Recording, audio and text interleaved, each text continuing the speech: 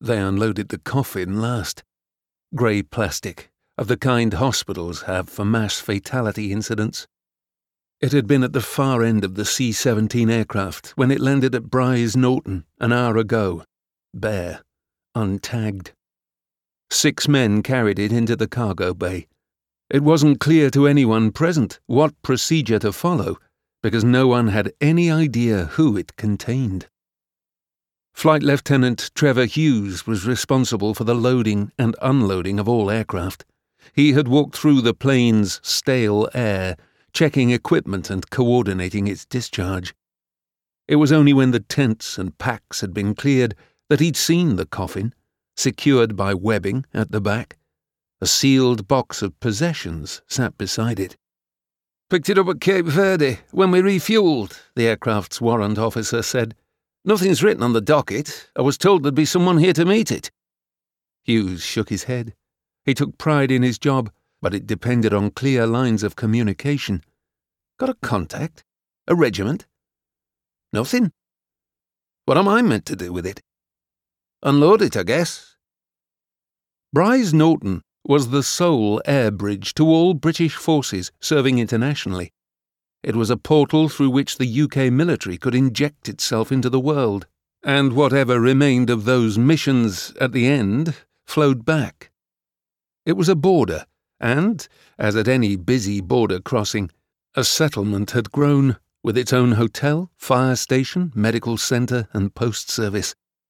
It ran like clockwork, never more so than surrounding a repatriation. No one had told Hughes about a repatriation.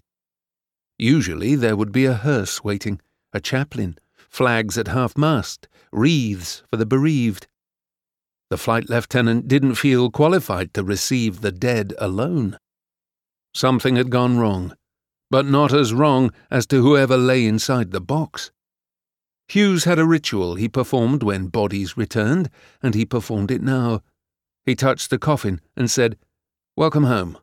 Then he added, "Whoever you are." He turned to the warrant officer. "Find something to cover it."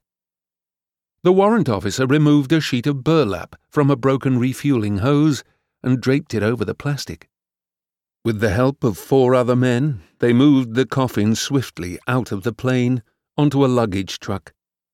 Hughes was painfully conscious that the everyday noise of the airfield continued oblivious. Once inside the cargo bay, they placed it onto a gurney with the box of possessions on the rack beneath it.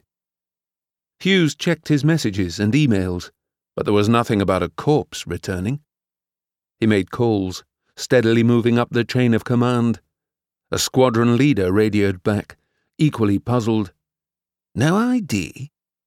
"No, sir.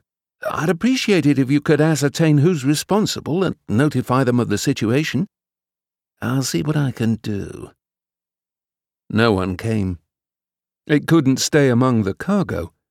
Hughes remembered the gymnasium once being used as a temporary morgue, a row of 9 arrivals from Helmand, stately enough on the parquet floor, and he made the decision to transfer the anonymous coffin there while they sought its owner.